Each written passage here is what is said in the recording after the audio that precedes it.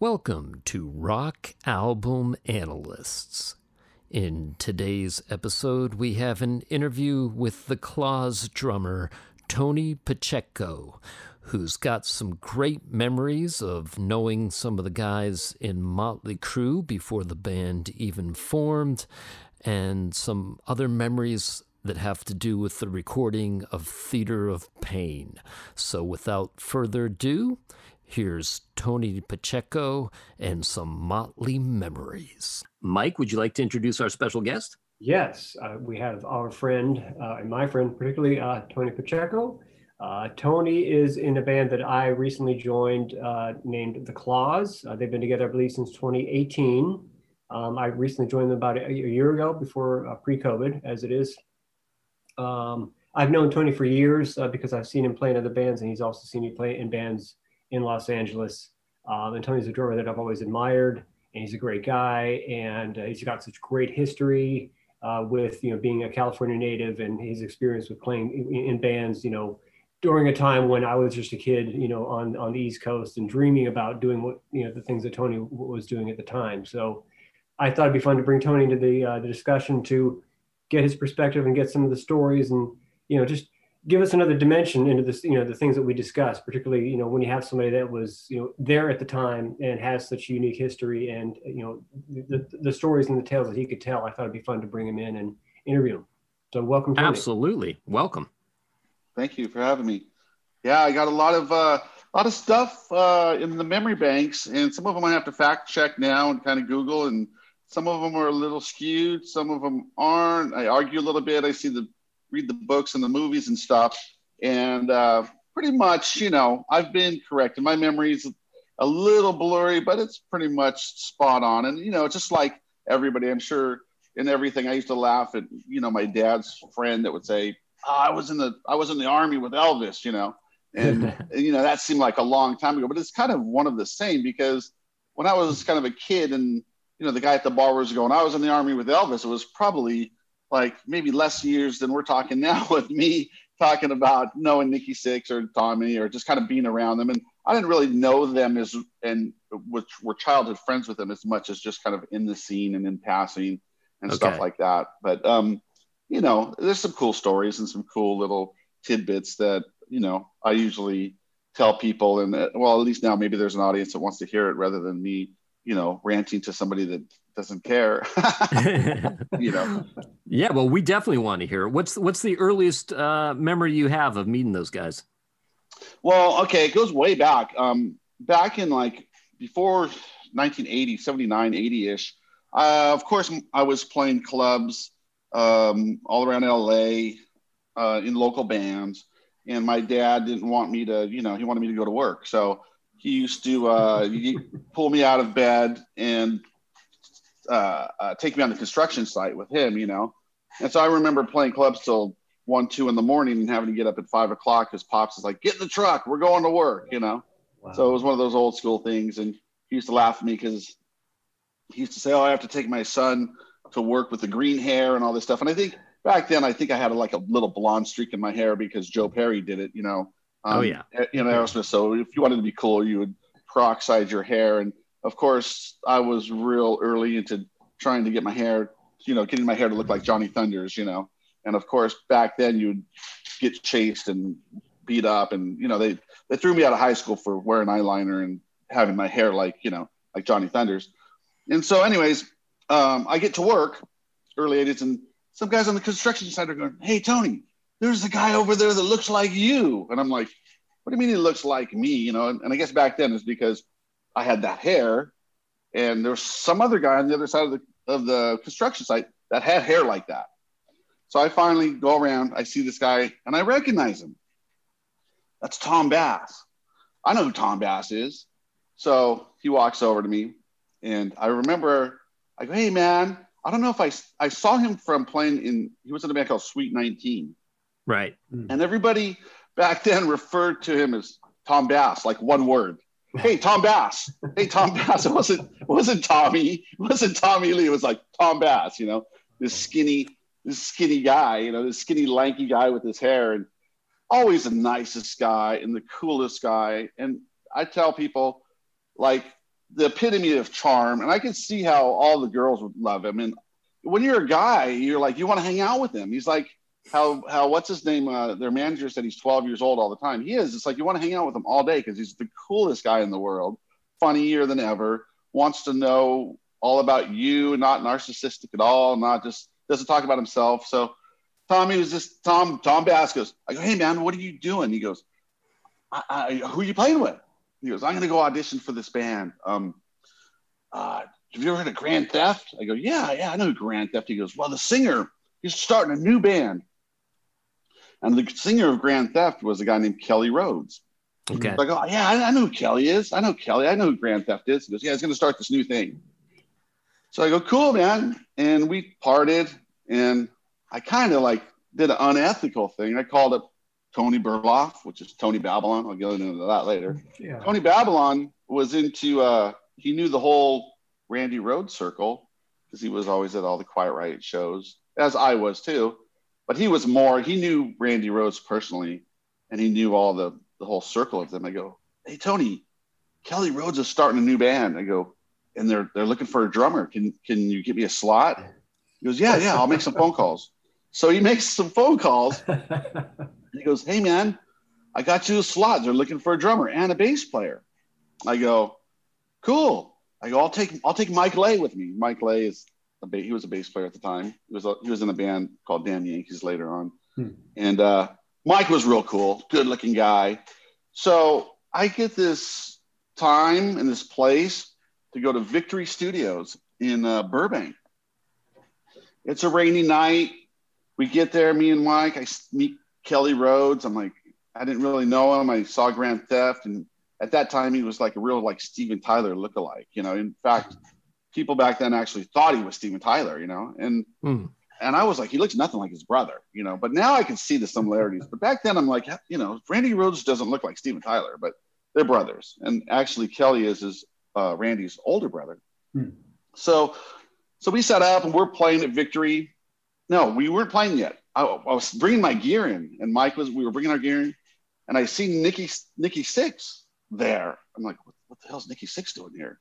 And he's walking through, and we're setting up, and my friend Michael Lay has a jean jacket on, and he has a Lita Ford button on his jean jacket, Lita Ford, and he walks by Nikki, and Nikki goes, hey, what are you doing with my girlfriend on your jacket?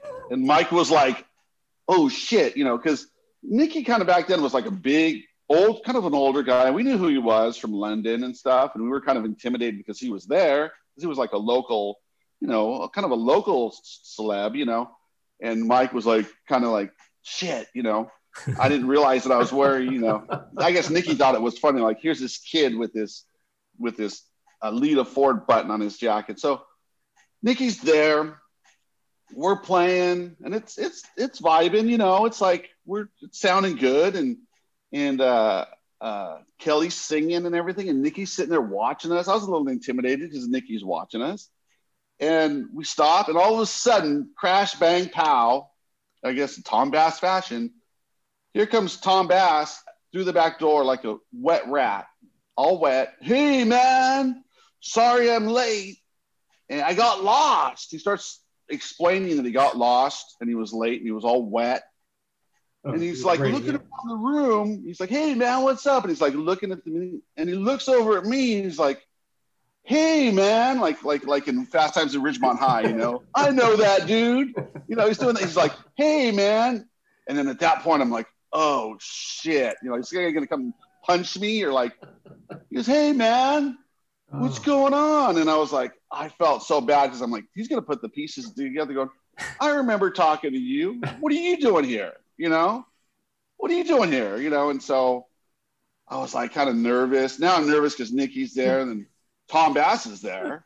And so we're playing again. And now Tom Bass and Nikki are watching us, We're playing. And we stop, take a break. And Tommy walks over to me, and I was like, I'm like, so, hey, man. I go, I didn't know if he was going to go. Totally not cool, I tell you about this thing.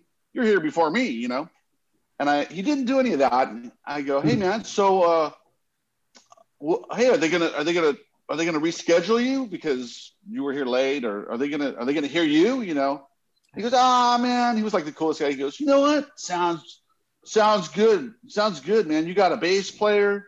He goes, I think they're gonna go with you guys. Tommy never played, never set up. He goes, I think they're gonna go with you guys. He goes, but dude, it's cool, man. Me and Nicky are gonna put this thing together, and he's starting this thing, and I'm not kidding you. All this time for years, I even contacted some people in the room, and I know the books are different, and this movie's different. And I've even asked the guys in the room, I'm like, is that when Tom Bass met Nicky right then and there? Because to me, it was. I don't know if they knew each other before then, or if they had talked about Motley Crue before then, or whatever. But he told me that he wasn't going to do the Kelly Rhodes thing because him and Nicky were going to do their thing. Right. And it was funny because I thought the whole Motley Crue thing, we were calling it Motley Crue. And I'm like, oh, yeah, Nicky's going to he's going to start this thing and he's going to call it Christmas. I remember hearing the Christmas thing. He was going to name a band Christmas. And then we thought, you know, that's lame, but that's kind of cool too, because that's like Nicky would do something that cool. And so I'm like, Motley Crue. I'm like, okay, I get it. Because in London, he had this singer Nigel Benjamin singing in London. The Mott records, yeah. And he was on all the Mott records. Yeah. So, and we loved, you know, the two Mott records, and Nigel was amazing. And I'm thinking, okay, well, now he's going to do a version of Mott with Nigel and call it Mott Le Crue, you know? I didn't know it was Motley Crue. So we had it all messed up. So then I was like, oh, Motley Crue, you know? And so we went on and we named the band, I think I came up with it. I told Kelly, I said, yeah, we're just like a bunch of street kids, you know, playing. And he goes, that's the name of the band. We're going to call the band Street Kids. So we went out, and of course, you know, we should have had enough clout with his brother's name to like at least get a Sunday night at the Starwood, but we get on the Gazzarri's thing, you know? So we're playing Gazzarri's and some other places. I don't know where else we played. We did a handful of gigs, but I remember the first gigs, here's Nicky and Tom Bass there to see us, you know? Wow. And it was cool. And I remember Tom Bass standing behind my drums with his arms, you know, folded and watching me play drums. And this is why now I have this whole like chip on my shoulder of I don't twirl my drumsticks, you know? Because back then, I used to twirl my drumsticks. I didn't do it like Tommy.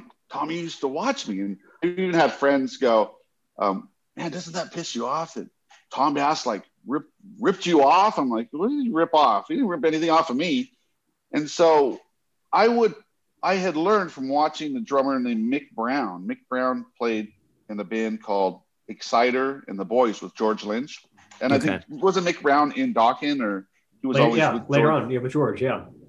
For sure. So Mick Brown used to do this thing where before he would hit a cymbal, he was able to like twirl his sticks before the cymbal crash between his fingers. And I learned how to do it because I thought it was the coolest thing ever, you know? So I would play, and occasionally I would twirl the sticks and hit a cymbal and this and that. And I guess Tom Bass was watching me do that. And then later on, and I was kind of lanky and flaily and had the double bass drums and all that stuff. And some of my friends said but everybody was doing that back then. Everybody was kind of doing the whole thing. And I could tell you where Tommy got a lot of it. And, but what Tommy did with it is he twirled the sticks in a different fashion than I did. He twirled them in between his fingers, which that goes way back. That goes even way back to like Gene Krupa. You know what I mean? Yeah. And Carmine Appice. So that twirling thing goes way back. It's like the finger tapping thing, how like, Eddie Van Halen didn't invent that, it goes back. So Tommy kind of took it to another level. And I still remember watching him, Motley Crue at the Santa Monica Civic. I think it was 81, New Year's Eve, 81, I think it was. Me and Izzy went. Me and Izzy snuck in. We snuck in back. We didn't pay to get in.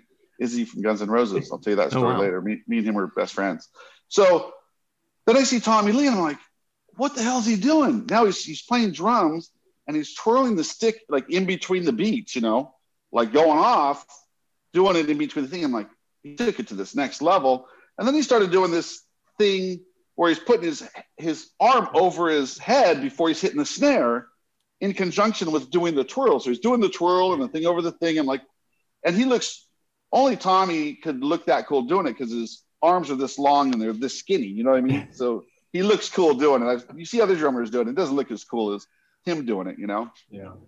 And he just kind of blew up as far as, I can't say that if I would have got together with Nicky, if things would have changed, no way. I mean, that was meant to happen. Tommy and Nicky, that was meant to happen as far as the planets being in line, or Tommy just doing something. Because like I said, I saw Tommy in Sweet 19, and he just kind of blossomed into this thing that he is, you know what I mean? And it was all happening then. And so getting back to Street Kids, we were playing and they were watching us. And I even remember Nicky going in the bathroom and I was showing him the stuff that I was putting in my hair. And he was like, you know, looking at the hair products and stuff. And they were always really cool to us. And we just kind of disbanded, you know, we kind of went this way. They formed Motley Crue and they kind of did their thing and they went on their way. And of course I knew Vince. I didn't know Tom Bass or Vince together. I had known Vince earlier from before the Street Kids thing, where he was in a band called Rock Candy. And that's all in the books about Rock Candy. And I jammed with Rock Candy a couple times. I think they had trouble with their drummer and they wanted a new drummer. And I drove out to Filament Pro Audio in San Dimas and was going to audition or jam for Rock Candy. And so this had to be pre-1980 also. So I get there during the day and it's the original lineup of Rock Candy, James Alverson, and I think Joe and bass and Vince. And Vince kind of came in, he was all tan. I had known Vince from like hanging out with him. He had the brown hair. And I remember with our friends, it was like Vince, the surfer kid, the guy that wants to be at the beach. I don't know where the surfer thing came from and the tan thing, but he was always kind of like the guy that was the singer, but kind of didn't want to be there. Vince was always cool, great looking guy that had bleached out hair that was just, you know, like highlights in his hair. Of course, he didn't have the blonde hair, though, bleached hair, and the ripped up jeans and no shoes, and he was just hanging out. And so now thinking back, I remember a couple songs that we played in Rock Candy. We played "He's a Whore" by Cheap Trick, you know. Yeah. And I think Vince likes that song because I think he has done versions of it. And then I think maybe I probably choked on playing the drums because my friend Tony Babylon was with me and he goes, "Hey man, don't you guys play Don't You Stop from the Cars?" Remember that? You remember the Cars? Oh yeah. And Vince thought he was real clever because there's a line in that song where it says, "Oh, your long black hair tickles my skin." You remember that? Yeah. You know, there's a line in that song. And so Vince used to think at the parties and stuff, he used to think it was real clever to change the lyrics that the long black hair tickles my foreskin, you know. And so my friend Tony goes, "Hey Vince, you know." So they go, "Let's play it." And so I didn't really know that song. Now listening back to the song, it has kind of like a cool, like a intricate drum part to it, you know. It's like it got a tom thing. So probably when it came to that part, I probably either played over it or I didn't know how to play that song correctly. So I probably didn't go off as being that great of a drummer. I don't know really if it was an audition or a jam, but after that, nothing really became of playing in Rock Candy. I think they patched things up with Robert Stokes. He's a Facebook friend of mine. He's a great drummer and a great guy. But I still remember hanging around Vince at the Wood Sound. I remember there was a club called the Wood Sound in Monrovia that all the bands would play. Was short-lived. And me and Vince there hanging out. And I always thought I felt cool hanging around with Vince because he was really nice. He was really cool to me. You know, he was really cool. And he was like, "Hey, Tony, you want to play pool and this?" And kind of like wanted to be buds. And I was like, wow, Vince wants to like hang out with me. That's cool. And the girls like him and he's a cool dude. And I always felt like he accepted me in his little camp of rock candy back then, I thought that was kind of cool, you know? And so that whole thing kind of like parlays into 1985 with the Theater of Pain thing, you know? Okay. What happened was I met this girl, and she's like, you know, you want to be a rock and roll musician, or do you want to get married, and blah, blah, blah, blah, you know? So I got married, started a family and everything. And so that Smile thing comes around. Yeah. And I told you before, Jimmy Volpe's not in Smile, and they're searching for drummers in LA and everything. And I said, yeah, I'll play in your band. I know Smile. Smile was a real favorite of mine as a kid. I saw Smile with Van Halen at some of the gigs at the Pasadena Civic. And I saw Van Halen at backyard parties. I was real young, but I had older brother and sisters, and so I was real young. But I was at the Pasadena Civic shows watching Van Halen before they toured. And Smile was always a big name, and I was a real fan of the original Smile, the original lineup with the original drummer. And so Jimmy Volpe's out of Smile. I'm like, hey man, can I get an audition? I'll go in there. And like I was telling David, I'm like, I'm not going to go in there and try to be a Jimmy Volpe, because Jimmy Volpe is amazing. He plays like Keith Moon versus Terry Bozzio, Vinny Appice. Jimmy was great. Jimmy Volpe came in second in the Griffith Park drum off with Carmine Appice, and like Buddy Rich was the judge, I think. Yeah, yeah. If you ask Tommy Lee now, like, who's the hottest, the best guy in LA at that time, they will all say Jimmy Volpe, coolest little Italian guy. Yeah. But like I said, I'm going to go in there with a different approach, and I'm just going to play meat and potatoes and have the big drums, take my 3 huge drums in there, and that's it, you know. And they were all hot on the, what is that? This is Rick Allen and Def Leppard. They were all hot on that sound, you know, that big drum sound. Yeah. And if you listen to that album, it's Jimmy Volpe on that record, and I did a few overdubs, but mainly the drums on that record is all Jimmy Volpe. And I just I was like the guy that fit the suit, you know. Johnny Bravo, the guy came in, and I fit the suit and went in there, and I did a couple of things. And the couple of things that I did was when they were in the next room of Motley Crue, and Motley Crue was doing the Theater of Pain. Okay. So I'm at the record, like, we got to go in and do these overdubs to this record, and that Jimmy Volpe's on. So I go into the record plant in '85, and I'm there, and I'm walking down the hallway, and I see Vince turn to walk towards me, and I'm like, oh, hey, there's Vince. I'm like, okay, well, he's kind of like a rock star now, and I'm just like, he's not going to remember who I am. Or I was just like, I wasn't going to say anything because I didn't know what to say. I'm like, hey, Vince, remember me? I would have felt like a douchebag or a fan. And I didn't want him to go like, no, dude, I don't know you. You know, then I would have really felt like dumb. So what do? I'm just going to like walk by and not make eye contact, like, you know. So he walks this way and I walk that way. And he passed me up, and I'm walking, and I hear, hey, what the fuck, dude? And I'm like, and I turn around and he goes, what, you don't say hi? Like, what, you don't know me? Like, what up, you know? I go, hey, Vince, how's it going? And he walks over to me, and I go, how you doing? And I remember I didn't really know what to say, because I knew it was shortly after that thing with Razzle, you know? Yeah. So I go, you know, I caught myself. I was like, so how's it going? You know, I caught myself before I said that. And I go, how you doing? You know, and then I felt nervous, like, fuck, like, what, you know, what do you say? I didn't want to bring that topic up. I'm like, hey man, how you doing? Are you doing okay? And I was like, damn, you know, like Chris Farley, you know, like, damn, like, and he said a few things, and I said, oh, nice seeing you, man. He goes, yeah, we're recording over here, and I'm recording over there, and Smile. And then I remember being in the lobby of the record plant.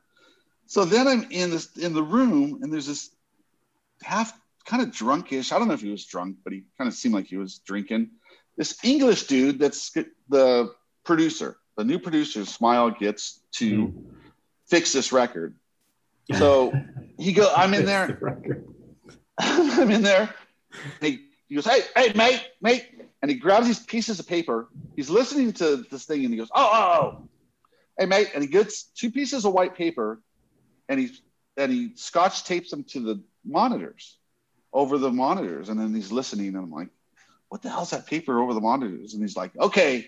Like he's onto something now, like this magician or something. I don't know who this guy is, Right. Little audio voodoo. Yeah. And he's going, shh, and he's, and I was a young kid and I was probably yapping and he's going, shh, and, everybody's like, shh. The genius has to listen, Phil Spector he's hearing something, So he goes, okay, mate, what I want you to do, come in this room. And he took me in there with a hi-hat and he goes, I just want you to redo the hi-hats on this song.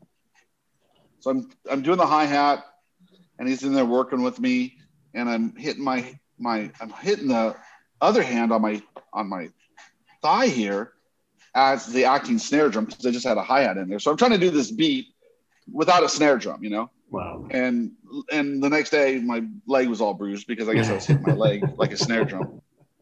And so later, unbeknownst to me, this drunk guy is Andy Johns. Yeah. They're like, that was Andy Johns. I'm like, who's Andy Johns? I don't know. He was this drunk English guy.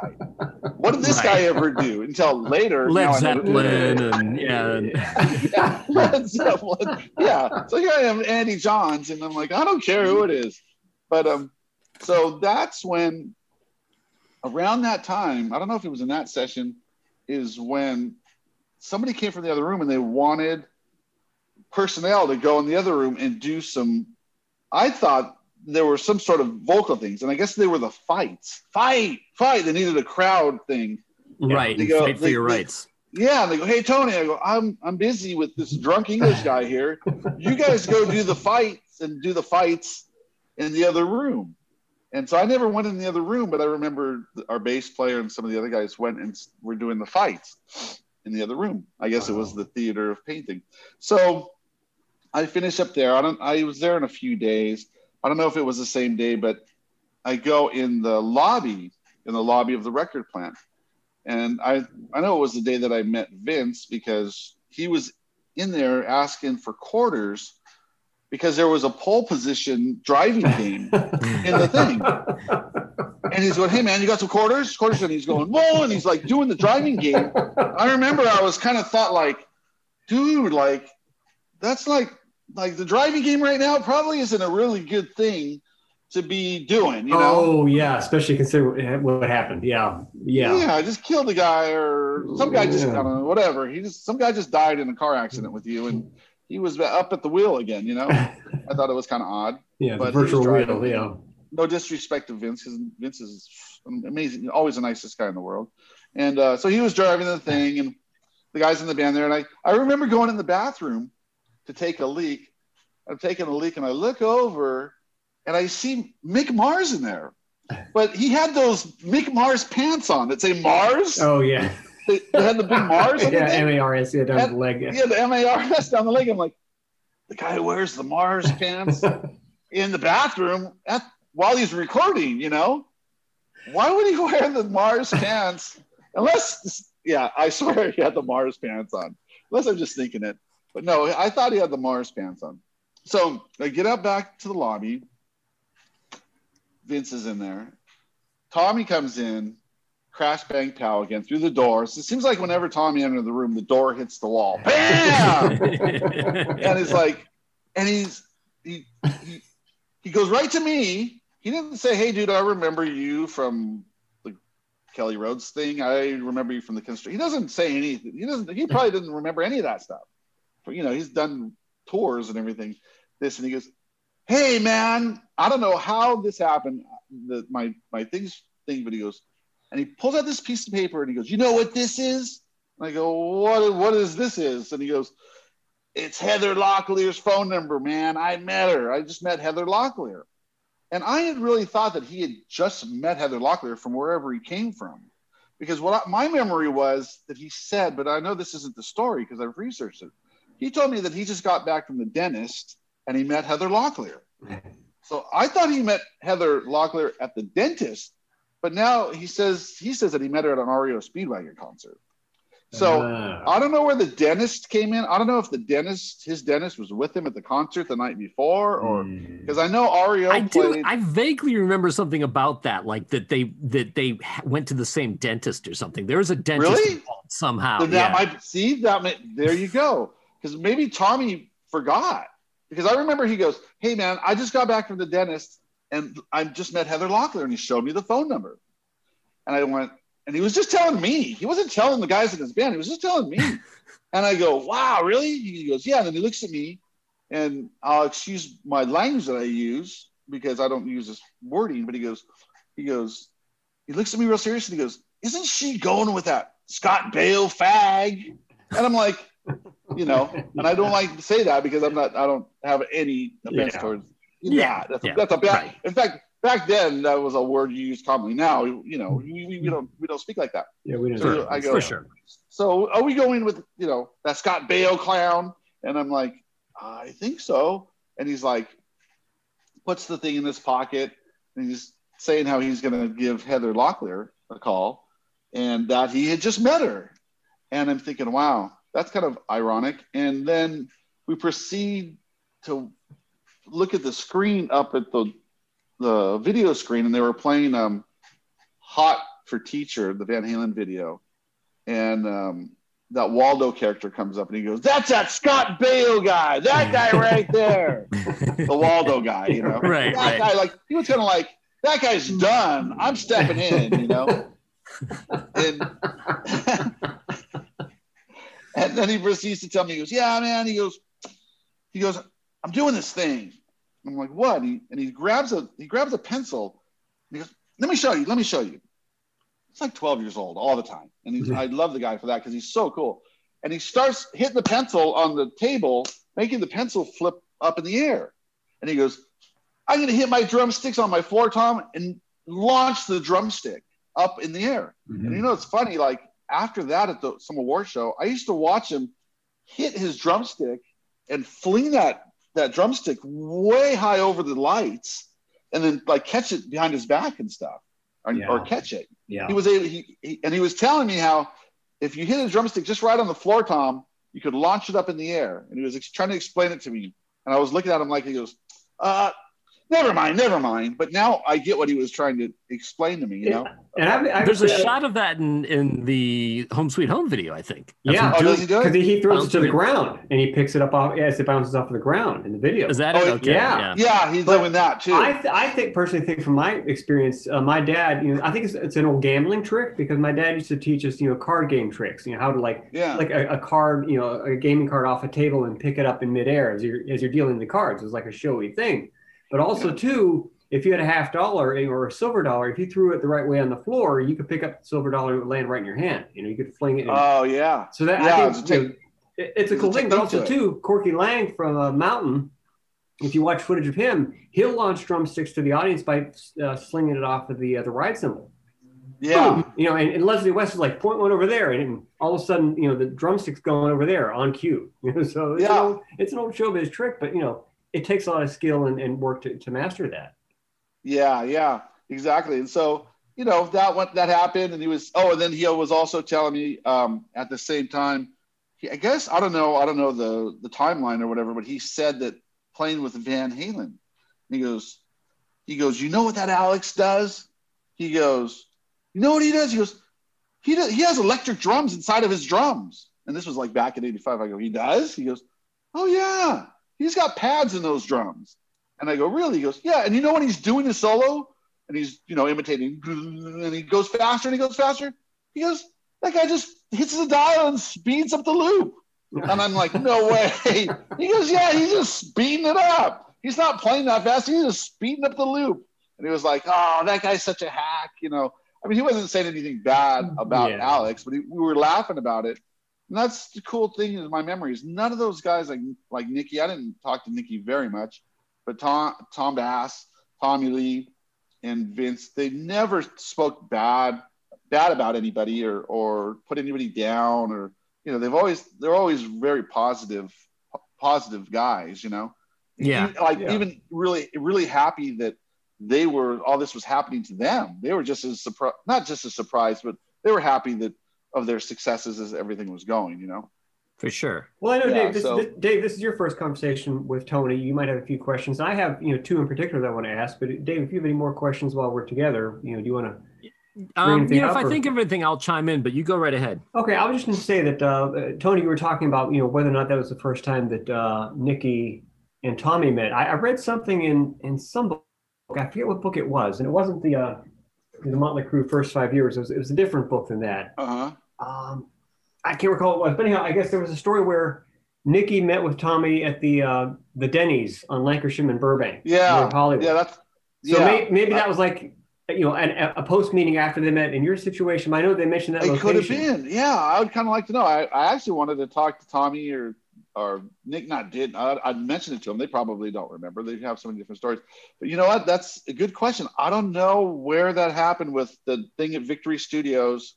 That wouldn't have been too far for them to go, though, because that's pretty close, right? It's in Burbank, essentially, or North. It's like between North Hollywood and Burbank. I'm going to talk to Steve Sonnerborg. He's in the band now, and I actually asked him that, and I didn't get a real straight answer from him on what that happened, the whole timeline of that, of if that's right. When I thought forever that's when they met, because it seemed like it then. I didn't think they knew each other before that. I knew that Tommy knew Vince from being in the same area in Covina. Yeah, they knew each other from school and all that stuff. And maybe Denny's was like a post meeting or like a I don't know. I'm going to find out. Yeah, I'm going to find out if it was before or after.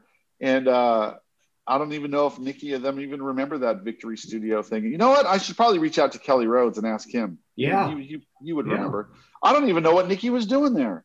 It was just crazy. Well, there's also the crazy story too, which I think is in several books, where I think it was Mick was going to a liquor store that's near Atomic Records in Burbank on Magnolia, right? Because I think Nikki worked in the liquor store, right? Yeah. And I think Mick Mick was playing a gig somewhere, not far from there, and he went in to buy a bottle or whatever, and Nikki was behind the counter, doing what he did, and they met, and I think it was it's similar to me. Tony, the history between me and Dave is on several occasions we were younger, we ran into each other. Like I met him at a record store, gave him the phone number, never called me. Okay. Right. I was dating a girl that, he had been dating probably at the same time, but I didn't know it. I thought, is Dave a big guy? I'm going to get my ass kicked. I don't know. So then, meanwhile, one of my best friends was this girl that Mike started dating. There's only like 6 people that live in Pittsburgh. So So here I'm dating the girl. We get and she's like, "What are we doing tonight?" Well, we're going to meet with my friend Dave and John. Okay, and who's in the back seat but Dave? I'm like, "Oh, that's the guy that I met at the record store. Didn't call me 3 years ago. Why do you call me?" Right. Like, I just didn't think you were that cool, or whatever you said. Which Dave at the time, Dave's always been a rock star. He always looked like Steve Vai and Nikki Sixx. He was badass back then. I was just like a big dork. I'm still a big dork. I'm totally uncool. Dave was cool and he was talented and he writes lyrics. So, triple threat, right? But point being, there were those occasions where you run into people and, apparently the same thing happened to Mick and Nikki, and they didn't really connect. And, they right. Yeah. They found that out later. Yeah, for sure. One thing I was talking to a friend about is Nikki was real tight. I remember in the London days, he was tight with the kind of the manager of the Starwood, a guy named David Forrest. He used to book the bands there. And I think he had something to do with Avalon Attractions. David Forrest was kind of a big name in promotions back then. But I know Nikki stayed, they say that Nikki was the janitor or the cleanup guy at the Starwood, which I think David let Nikki stay at the Starwood and kind of sleep there in the coat check room for a while when he first came from Seattle. That is a true story. Wow. And Nikki was, I think David Forrest did help London a lot, the band London.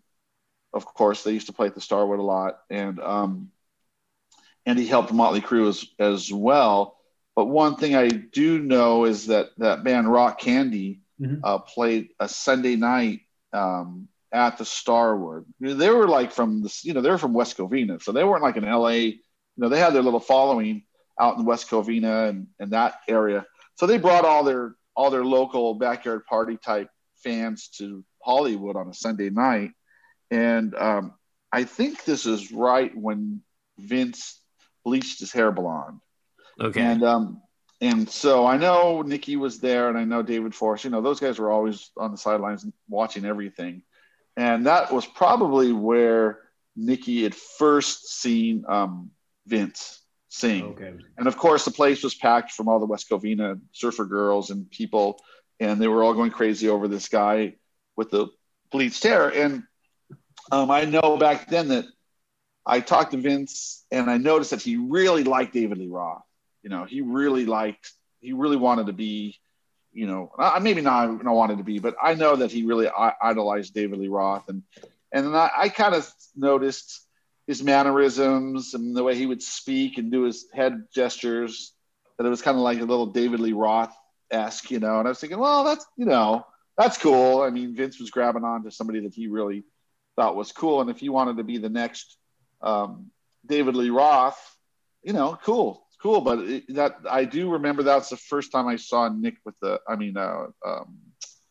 Vince with the blonde hair, Okay. Wow. Before that, he had like the brown hair, the brown hair. But, even in West Covina and the local thing in the Rock Candy, of course, he was always the girls liked him, and he could go up there and shake and move and dance. And, he definitely had something. I mean, Nikki was pretty smart for going, yeah, I want that guy to be in my band because he has the elements, something that kind of like David Lee Roth has. Because I remember Nikki had replaced Nigel Benjamin in London with some other guy. And I remember seeing Nikki backstage at the Starwood, just like shaking his head going, oh, that was a mistake not having that. I forgot the guy's name now, but Nikki was trying out different like frontmen for London. And that's, I think, when Nikki said that he was just going to disband, not try to fix London anymore.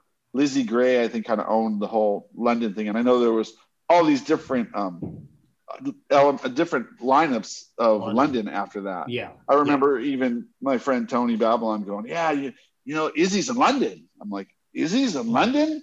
Like, I guess, Izzy Stradlin was in London before, the whole GNR thing. But, so, and then they went through everybody. I guess if you go to the whole lineup of London, everybody went through London. Yeah, it's like Spinal Tap. Yeah, there's people been in this band over the years. Yeah. Well, so I have two maybe questions I really want to get to, and the first one would be, a lot of us have seen the footage of Mick Mars' early band Whitehorse, right? Them playing some outdoor festival in Huntington Beach somewhere, and they've got the if you want to call it I guess it's the clockwise rotating drum kit, right? Yeah. Which was probably the first one. It's terrifying when you watch the footage, Yeah, Bob Deal. Yeah. So there's a story that I read online that either Vince's band was on the bill for that show, or either Vince or Tommy were there at the show. But it would make more sense that Tommy was at the show because he was from the South area. Bay, right? So more like West Covina, Glendora, San Dimas, same area. Because I think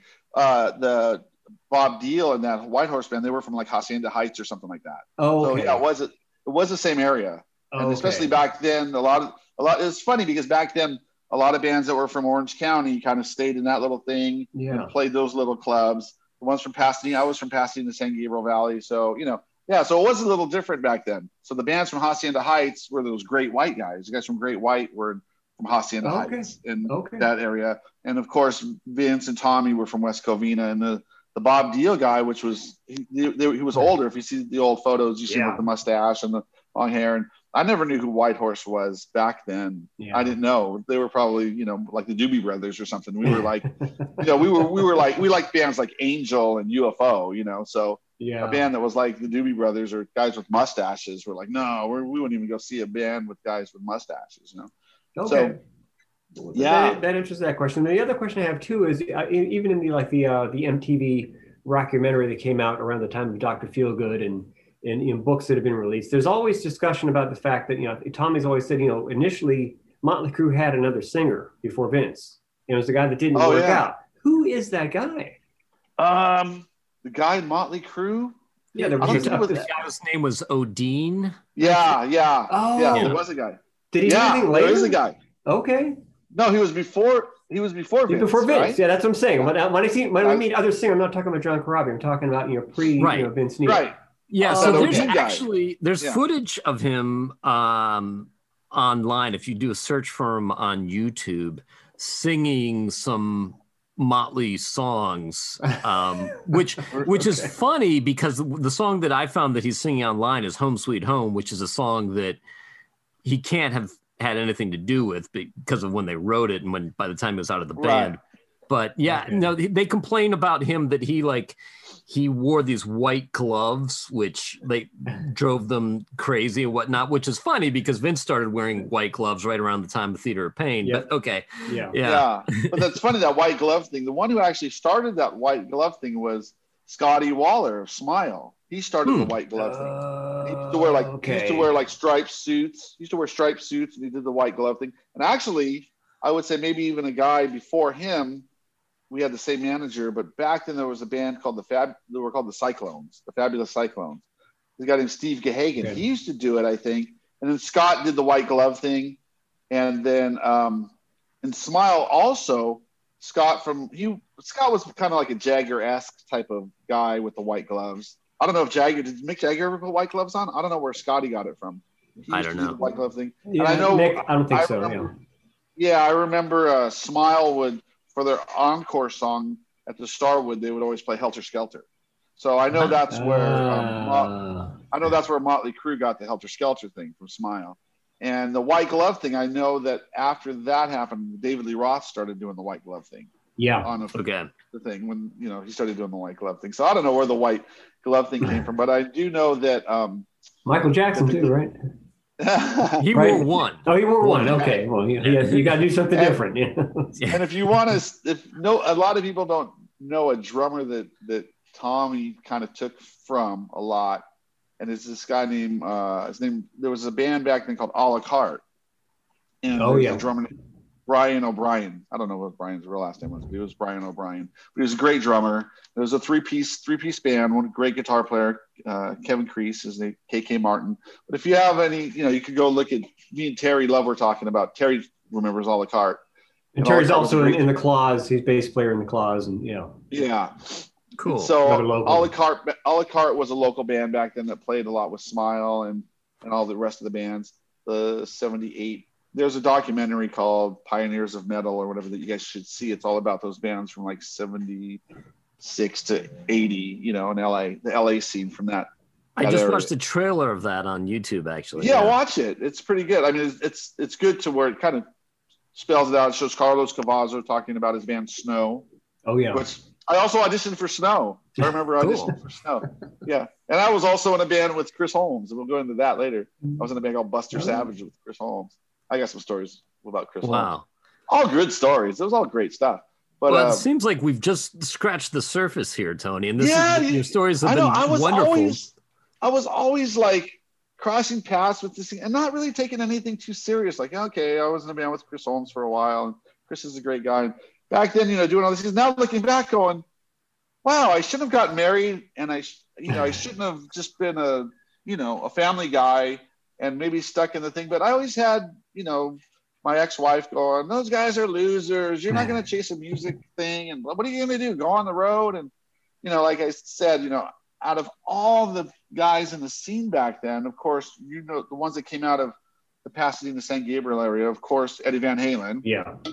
And I didn't realize until now that all the local guys in San Gabriel Valley were great guitar players that I thought they weren't great back then because they were all trying to be like as good as Eddie Van Halen, Mm-hmm. But in other words, like they were now looking back, you're like, those are all great players, but the bar was raised so high, they were just trying to aspire to be like not play like Eddie, but be as good as him, Right. And like a few, I made a list, like the guitar players that came out of Pasadena back then. You had Eddie, and then you had his friend Terry Kilgore, which he learned a lot. He was in this band called Ready Kilowatt, and Eddie took a lot from Terry.